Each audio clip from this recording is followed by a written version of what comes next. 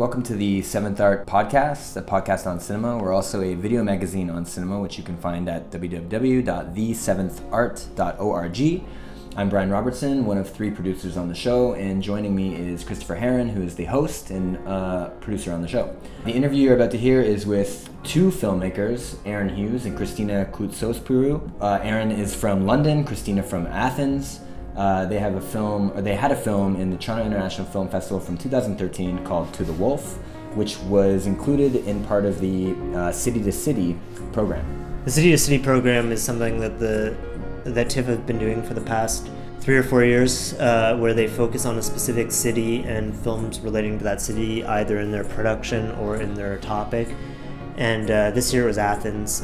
The film itself does not take place in Athens. It actually takes place in a more remote village and focuses on shepherding families. It takes place exclusively during a very unseasonable time, a lot of rain, a lot of wind, and that kind of speaks to the tone of the film, the look of the film, and its relationship to the economic crisis in Greece. And these are some of the topics that we talk about during this interview, along with the fact that it is a hybrid fiction, non-fiction film that kind of speaks to something that's becoming more common in festival films, the blurring of this line, which we talk about fairly extensively with Aran and Christina. Right. To the Wolf. Enjoy.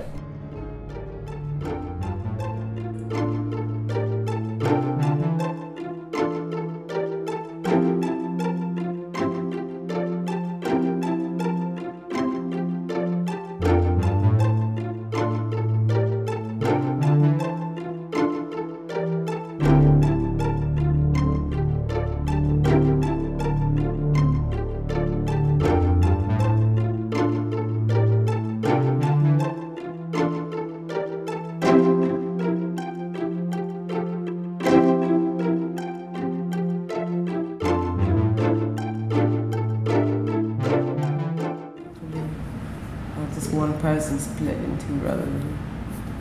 Let's talk about this film then. Yeah, okay. Where did the idea come from?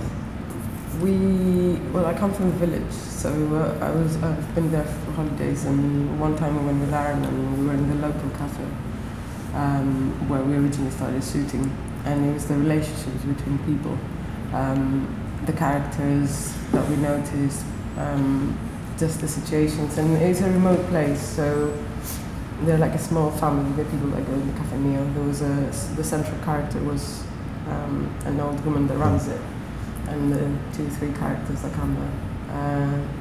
And I think we just decided that it's a good place a rich place to film. And it wasn't really a clear idea on a film. It was just like a location that could work filming, and it took time just through filming really to come up with an idea that would work. So we always kind of think there was no particular idea, but it built up from what we filmed and what we were finding.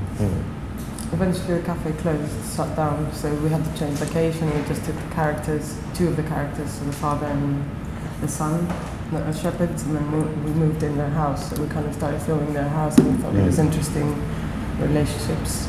And it's quite refined spaces, and then we thought, okay, shepherds, like the whole like family structure, let's find some others. So we kind of roamed around the village, which is quite small and not many people live there anymore. So we kind of ran out from the locals in the and then we spread out a little bit in the surrounding villages. So it's made out of that one village is actually like other villages too, close by, because there just wasn't enough people.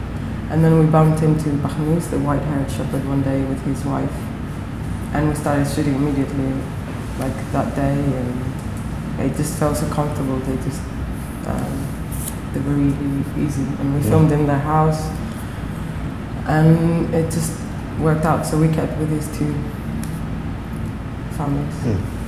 So did you know that it was going to eventually be, I guess you could say, a fiction film? I mean, it does blur the lines between fiction and non-fiction. Did you have any idea of how to structure it into a story, or were you deliberately blurring that line? I think the first thing that we decided was that they weren't going to be looking at the camera, so that gives it a kind of definition in some way. But the actual I don't think the actual structure we were planning so much to be. In some ways, we had no idea what we were doing. Really, we were just kind of finding our feet as we went to film. So that, I think we started editing because of the way we shot it. We shot some, came back, edited, shot some again. So we repeated that, and then we were just editing it in this way that kind of began to look like something else, more than documentary. And then as we went back, we could kind of guide the film more in that way. So, like we created a puzzle in a way. Like, so we were piecing together things that we had, and we're looking out for shots that we didn't have and scenes that could work. And then we decided on the structure, the daily structure. So it's kind of a very because their days are quite repetitive. So we thought, what if it feels like that as well? So the normal life day, like day structure basically. And then that created more of an easy way to work. We knew what we needed, but then it was quite hard to get it. So you had to be patient a lot and follow them around and really live their life and make sure that you're there at the right time, at the right place, and suited the way in the style that we had from before. So it was tough because a lot of times you would expect things to happen, and actually life is really unexpected. So even if their lives are quite repetitive, like you're still not sure if what will happen. So some of the scenes that we did the goat selling. Eventually, in reality, they did sell the goat, but we structured it so they didn't, and there was a misunderstanding. So there's like fictional stories within there. When you're picking this place, this specific location, it seems like there's a little bit of the old there up against the progress of the new. This is a kind of timeless tension, but a lot of people are obviously seeing it as a kind of metaphor for a situation now. Was that something that you intended, or was it just a byproduct of the films that surround it in Greece right now? I think it's partly intentional, partly something that came about, and the relevance kind of was given to it by external factors. But I think in Greece, that kind of tension between the past and the future is very prevalent in many sections of society and all around. So. But our idea really was to capture this kind of archaic way of life, but somehow through that it became some kind of vision of the future as well by doing that, and it's kind of seeing where this thing's come from. But I think we were quite conscious we wanted to make a film that looked like it could have been done 10 years ago or 20 years ago. There's very few things in it that have changed apart from, say, mobile phones or something, but it was kind of. I think unconsciously we picked our subject matter, and I guess it's what you're interested in. We kind of like that part of life, the older, more rustic, and it was that misplacement. Like, how do these people that have hardly left the village, how are they placed in this world that is. It's a kind of sensitive matter, and also the fact that it wasn't really done in Greece. I was surprised. So you can't really find films. People don't really make such films. They're not really interested. I think a lot of Greek films kind of want to look at the future or where they've got to now in this very modern. So I think it's quite uncommon. That's the kind of feeling that you get especially in Greece, of people like, well, we haven't seen films like this about this kind of stuff, even though it sounds like a very common subject. Like if you say we made a film about shepherds in Greece in the mountains, people kind of go, oh yeah, I've seen one of those, I'm sure. But then you realise there aren't really many. We found some old 60s ones, but they were, they're kind of like comedy films. Play acting stuff. Well, the 60s in Greece cinema, and in the 50s a bit, I guess, were kind of influenced by Italian neorealism. I mean, did you have any markers in Greek history, film history, that you were in communication with your film? It kind of stands out from the ones that are made now. So I'm wondering if there's something in the past, like an Angelopoulos or something like that. I mean, halfway through making it, they finally released all these. I think it was just before he died, or just after they died.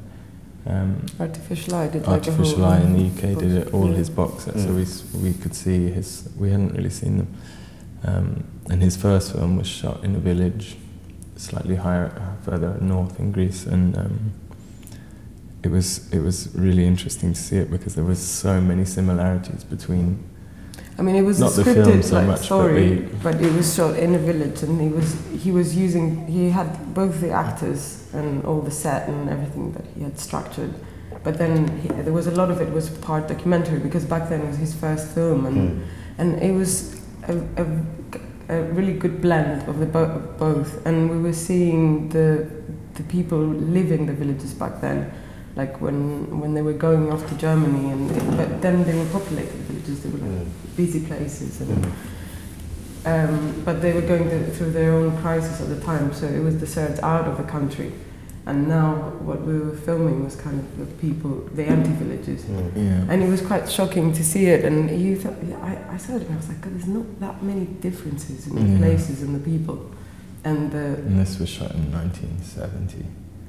But actually the way things looked, the cafes, the people actually didn't look that different in nearly 45 years.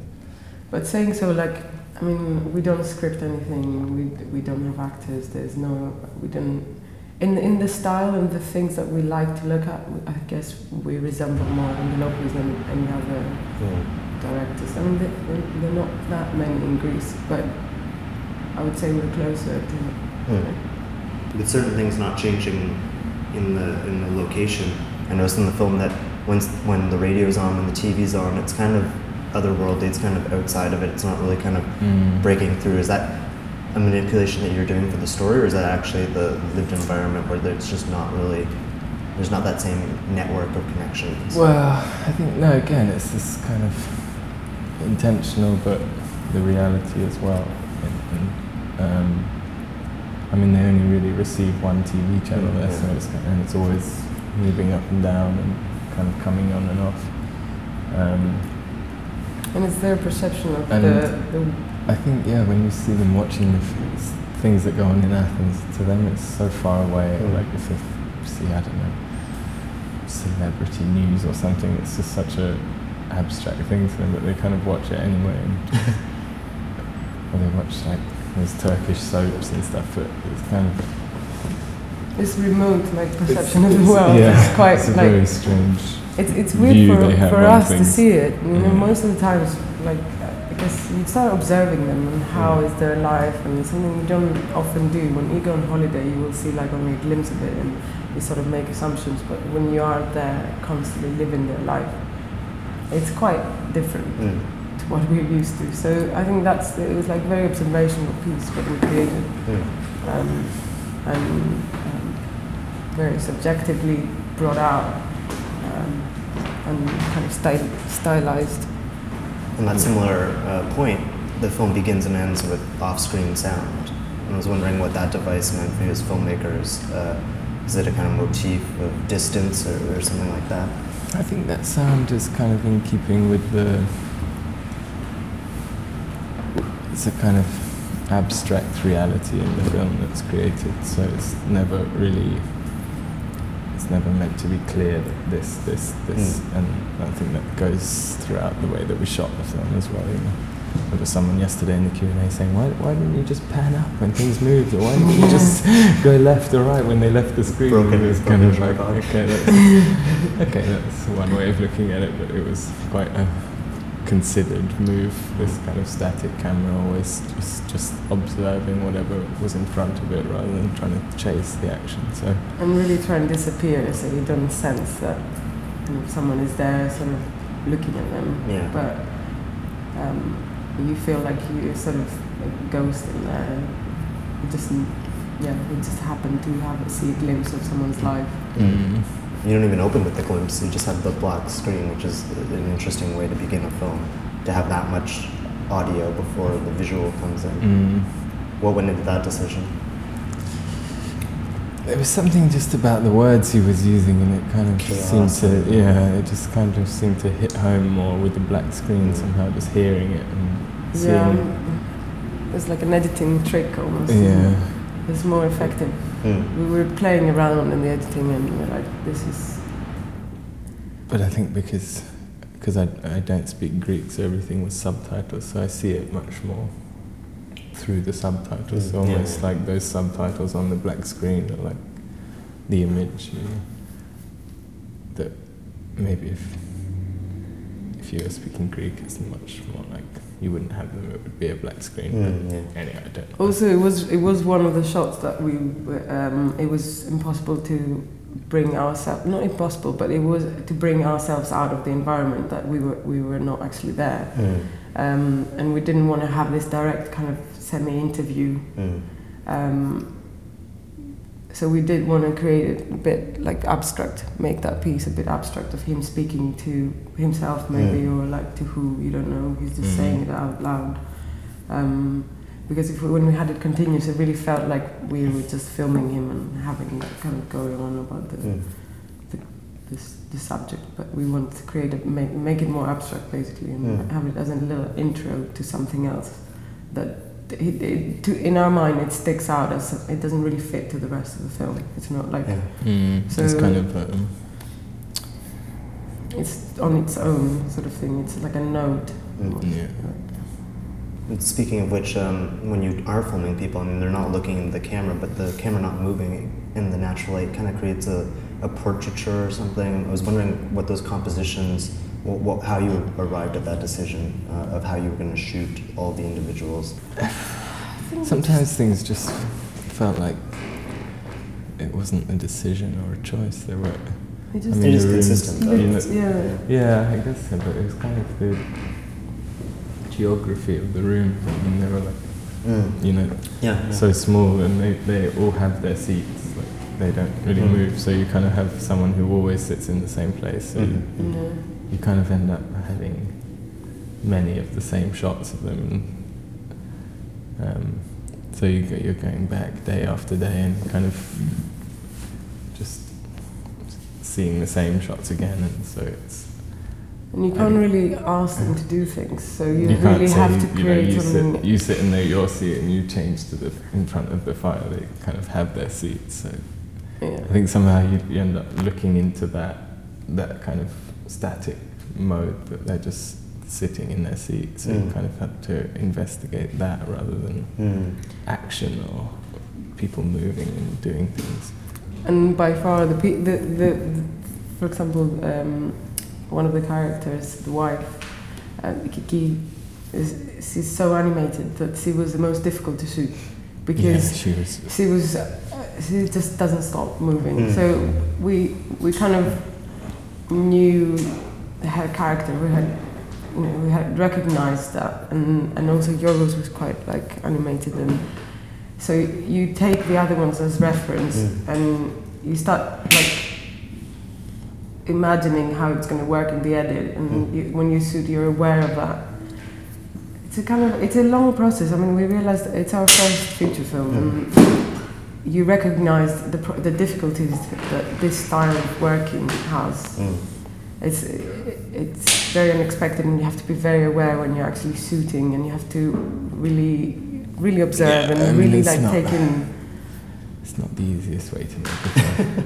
I know it has its challenges, but there's a lot of beauty in the in that way of working, because you get a lot of unexpected shots, but it kind of comes back to the idea of just not having the idea in the first place. So you're not trying to kind of achieve something. You're just keeping going with something and hoping there's some kind of connection with what you're doing, that you can piece it together, but it's... And I think that's the difference when people will do the pan, that limitation that you can't do that, so you go away from the documentary style, you really are very fixated, so your choices are not many, and you have to be really aware of that when actually shooting. And of course you need to shoot more, so you're aware of time, and then production-wise, the cameras and blah blah blah goes on and on. But I think eventually, like I guess with the next one, we'll figure out some parts of how to do it best. But you always have chance.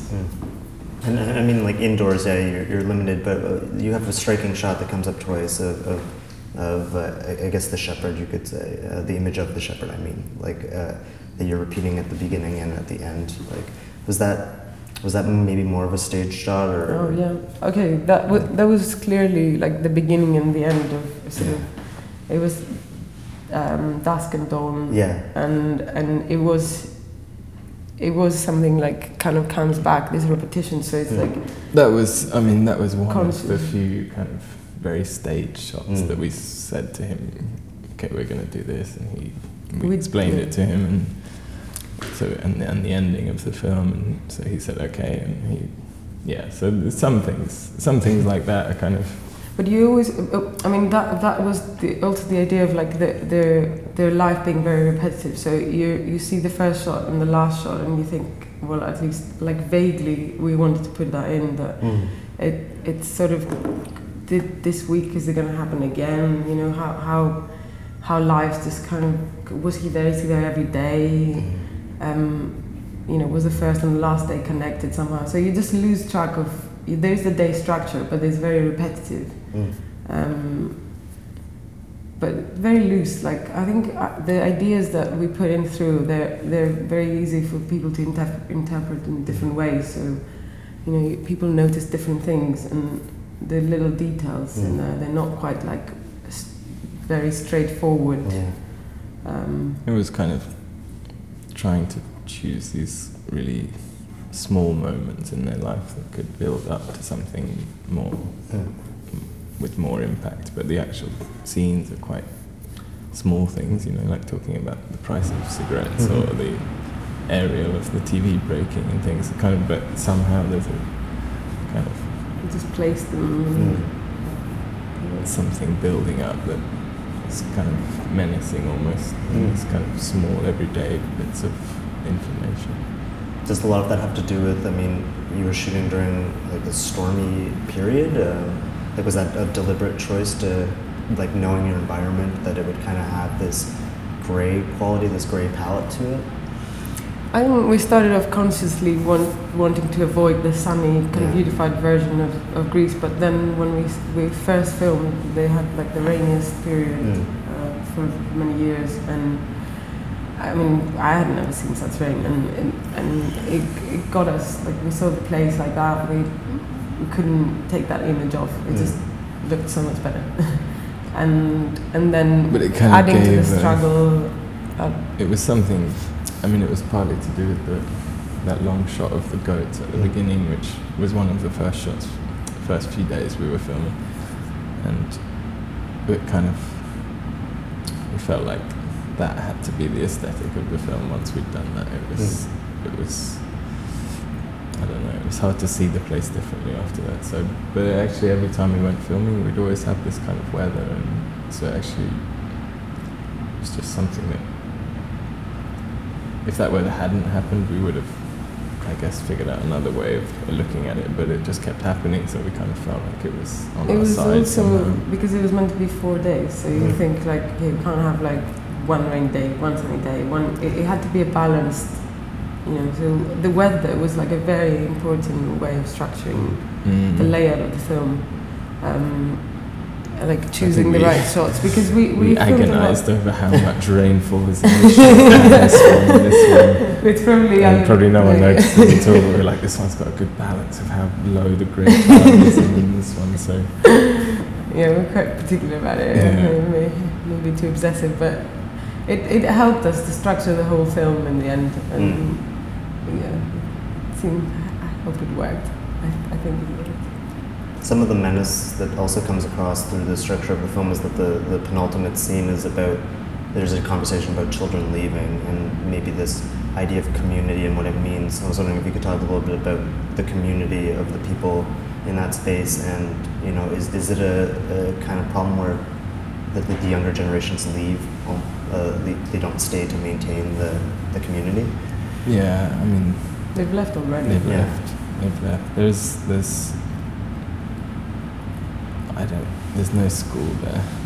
There's no kids. I mean, it's shrinking to a very fast pace, and even though Greeks have this idea that they can go back to their villages, practically doing it is really hard because there's nothing there. They've evacuated the place and left it, abandoned it. So it's quite hard to return, and you see all these aged people pretty much seeing no hope around, and they don't understand even us being there. They wouldn't understand, why are we interested in this place? Like, there's nothing here.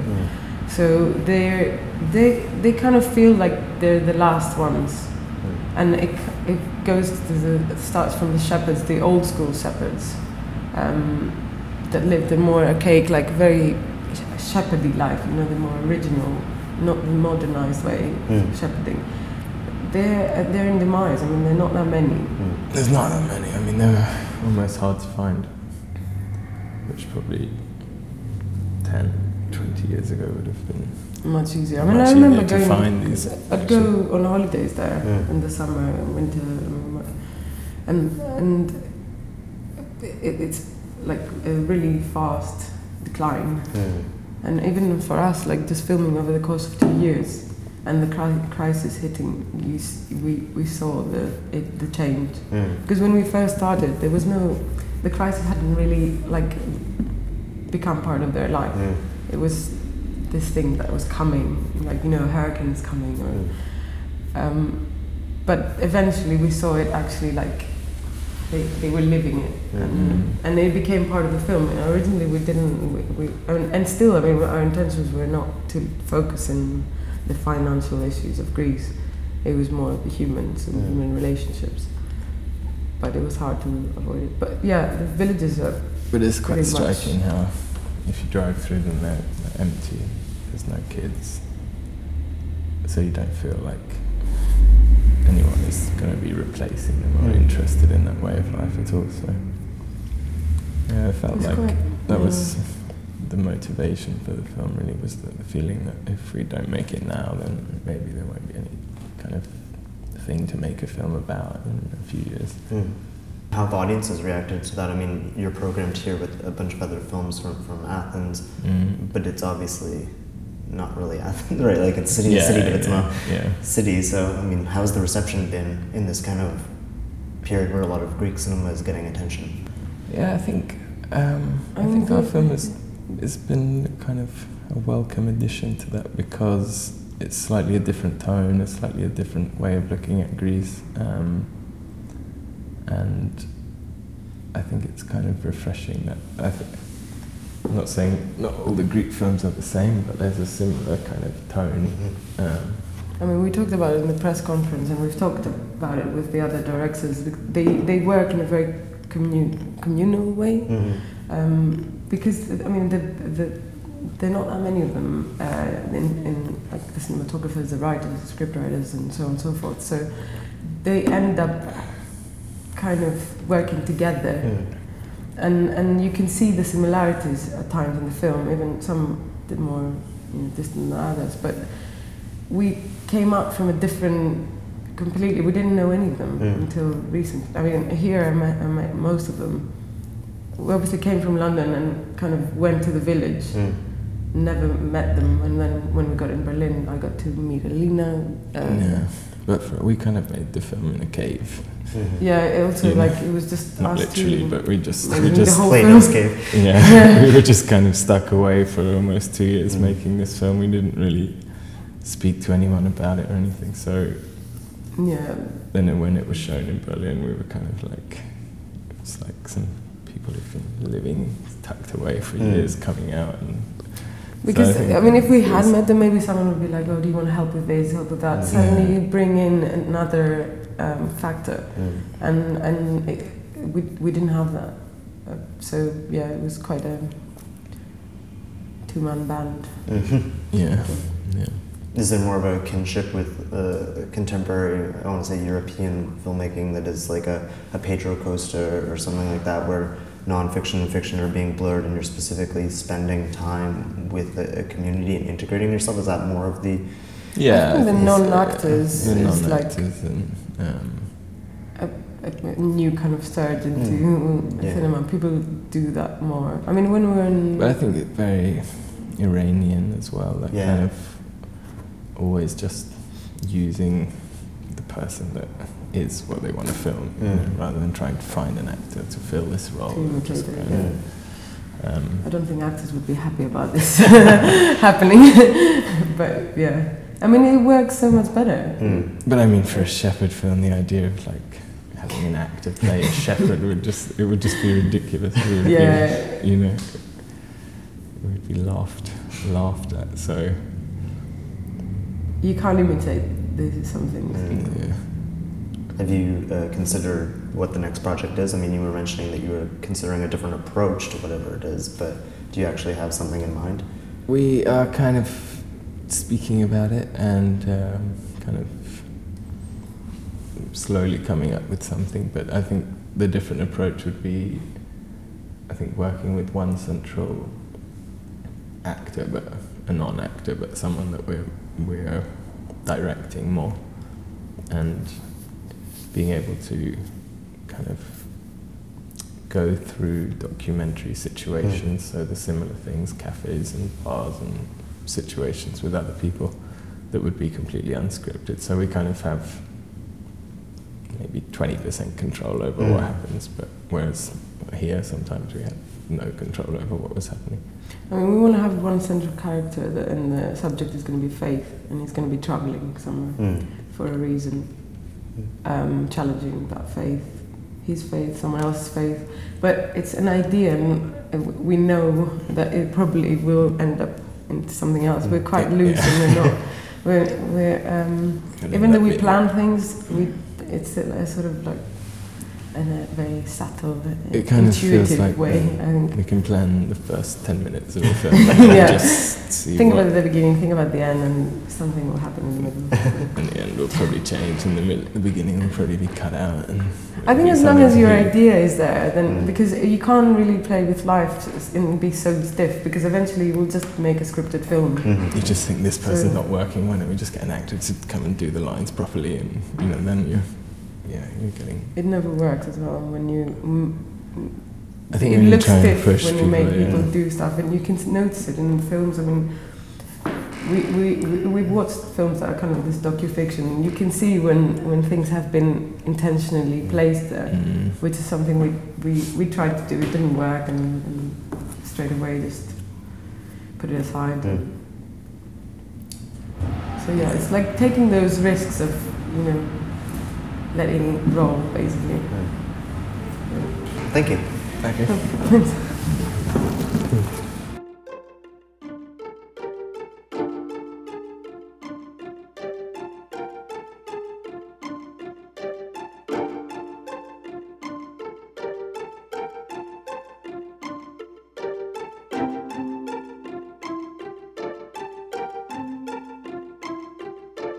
you.